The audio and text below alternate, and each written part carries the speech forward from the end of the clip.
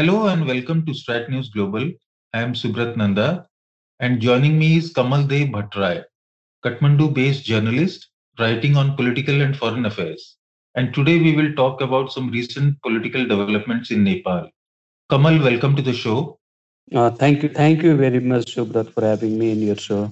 Here's a peculiar situation where the Prime Minister has been expelled from his own party. Is this position tenable? You use the word peculiar, but actually it is not a peculiar situation. If you see the history of the party split in Nepal, we have seen several such cases and such situation. What happens is that when there is a dispute between inside any parties, then the first they part their ways. Then the second route is finding a legal and constitutional way. Actually, what is happening right now is that the Communist Party is almost split, and it takes some time for the completion of the legal situation. And both factions are claiming the official party, that is Nepal Communist Party. They are claiming the official name and title. So they are expelling each other, and the recent situation is that, as you mentioned, that the Prachanda and Madhav Nepal faction have expelled KP Sharma Oli. Now it is up to the election commission to decide who is the official chairman or the president of the party. I mean, president and name of the Nepal Communist Party could go either in the fold of the KP Sharma Oli or the Pushpa Kamal Dal and Madhakwa Nepal, the another faction of the party. Right from the start, the two components of the NCP didn't seem to get along well, only refusing to honor the power sharing deal. The NCP got a thumping majority in the 2018 elections. Has that mandate been squandered by leaders putting their own political interests before public good?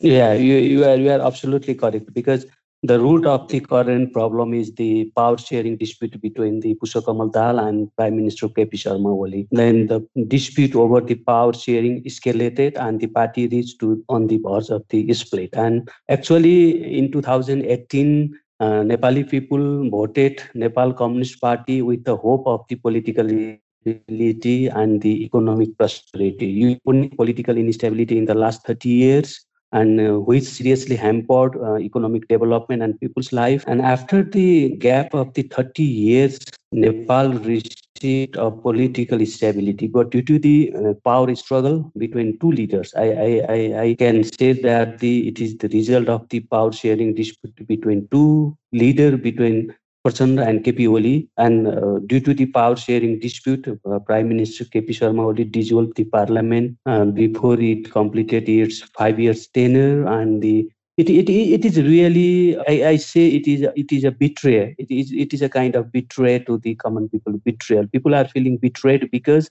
they had hoped that the political stability could prevail under the leadership of the Nepal Communist Party, which secured almost two-third majority in the history of Nepal.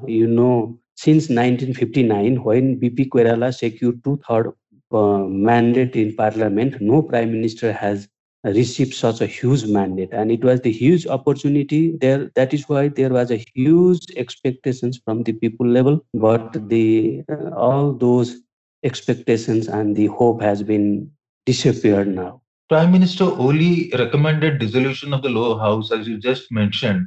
And what is even curious is the president accepting it in no time. The constitution that was drafted just 5 years ago has checks and balances for such arbitrary moves. Yet all of that was disregarded, and now it's left to the judiciary. Yeah, you are absolutely correct. There are two parts. We have to see this presidential move in two ways. First, you are correct that the soon after the proposal regarding the dissolution of the parliament in president's office, President Vidya Devi Bhandari immediately she could have consulted with legal experts, or even she could have consulted with the judiciary and other people about the legality and constitutionality of the president's move to dissolve the parliament. The second issue is that at the same time we have to be very clear that the under the current power constitution, there are very few rooms that the president can reject any recommendation made by the prime minister. Sometimes he could have consulted with the legal experts, but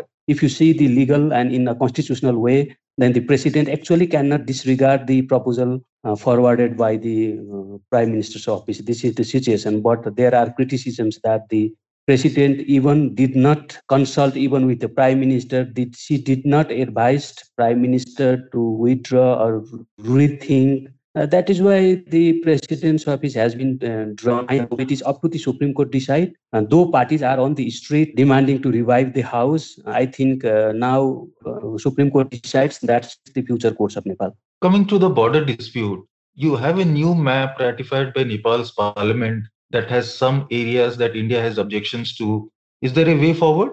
I think it takes a long time to settle the border dispute. I don't see any chances of the reaching consensus about the border of map issues between two countries. As you said that, as it is already a part of the constitution, there are very little room for the negotiations. The only expectation from Nepali side is that the India can withdraw its troops from the Kalapani area. So, as there was all-party consensus to amend the constitutions, then there is again need of the all-party consensus if there is new agreement between two countries. So, I don't see the prospects of the immediate progress in the near future. Only another thing is that only the top political leadership, I think only the negotiation at the level of the prime ministers of the two countries can only find the solution of the border dispute. Now, coming to the elections, there's fear among a section of the people there that the government may willfully delay the elections on one pretext or the other. Is that a possibility? Yeah, what I see is that if you count the number, we have just 94 days to reach the first phase of the elections. And Supreme Court is yet to deliver its verdict, and the political parties are not mentally prepared for the elections. And it seems that it could take some time. It could take some time for the Supreme Court to give the final verdict. So I don't think election will happen within the stipulated time frame.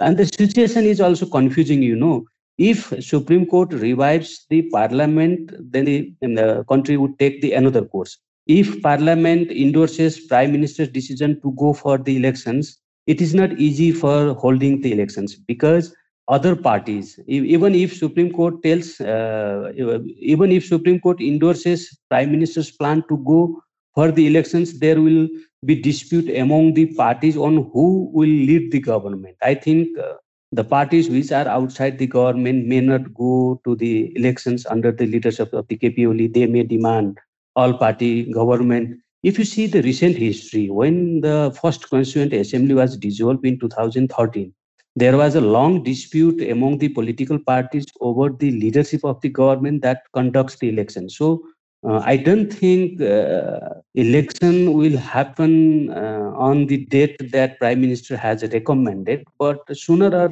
election is the only options because election may take in next November, but I don't think election will take within the stipulated time. There's a feeling here in India of Prime Minister Oli having drifted too far towards China. Is that the sense you get there?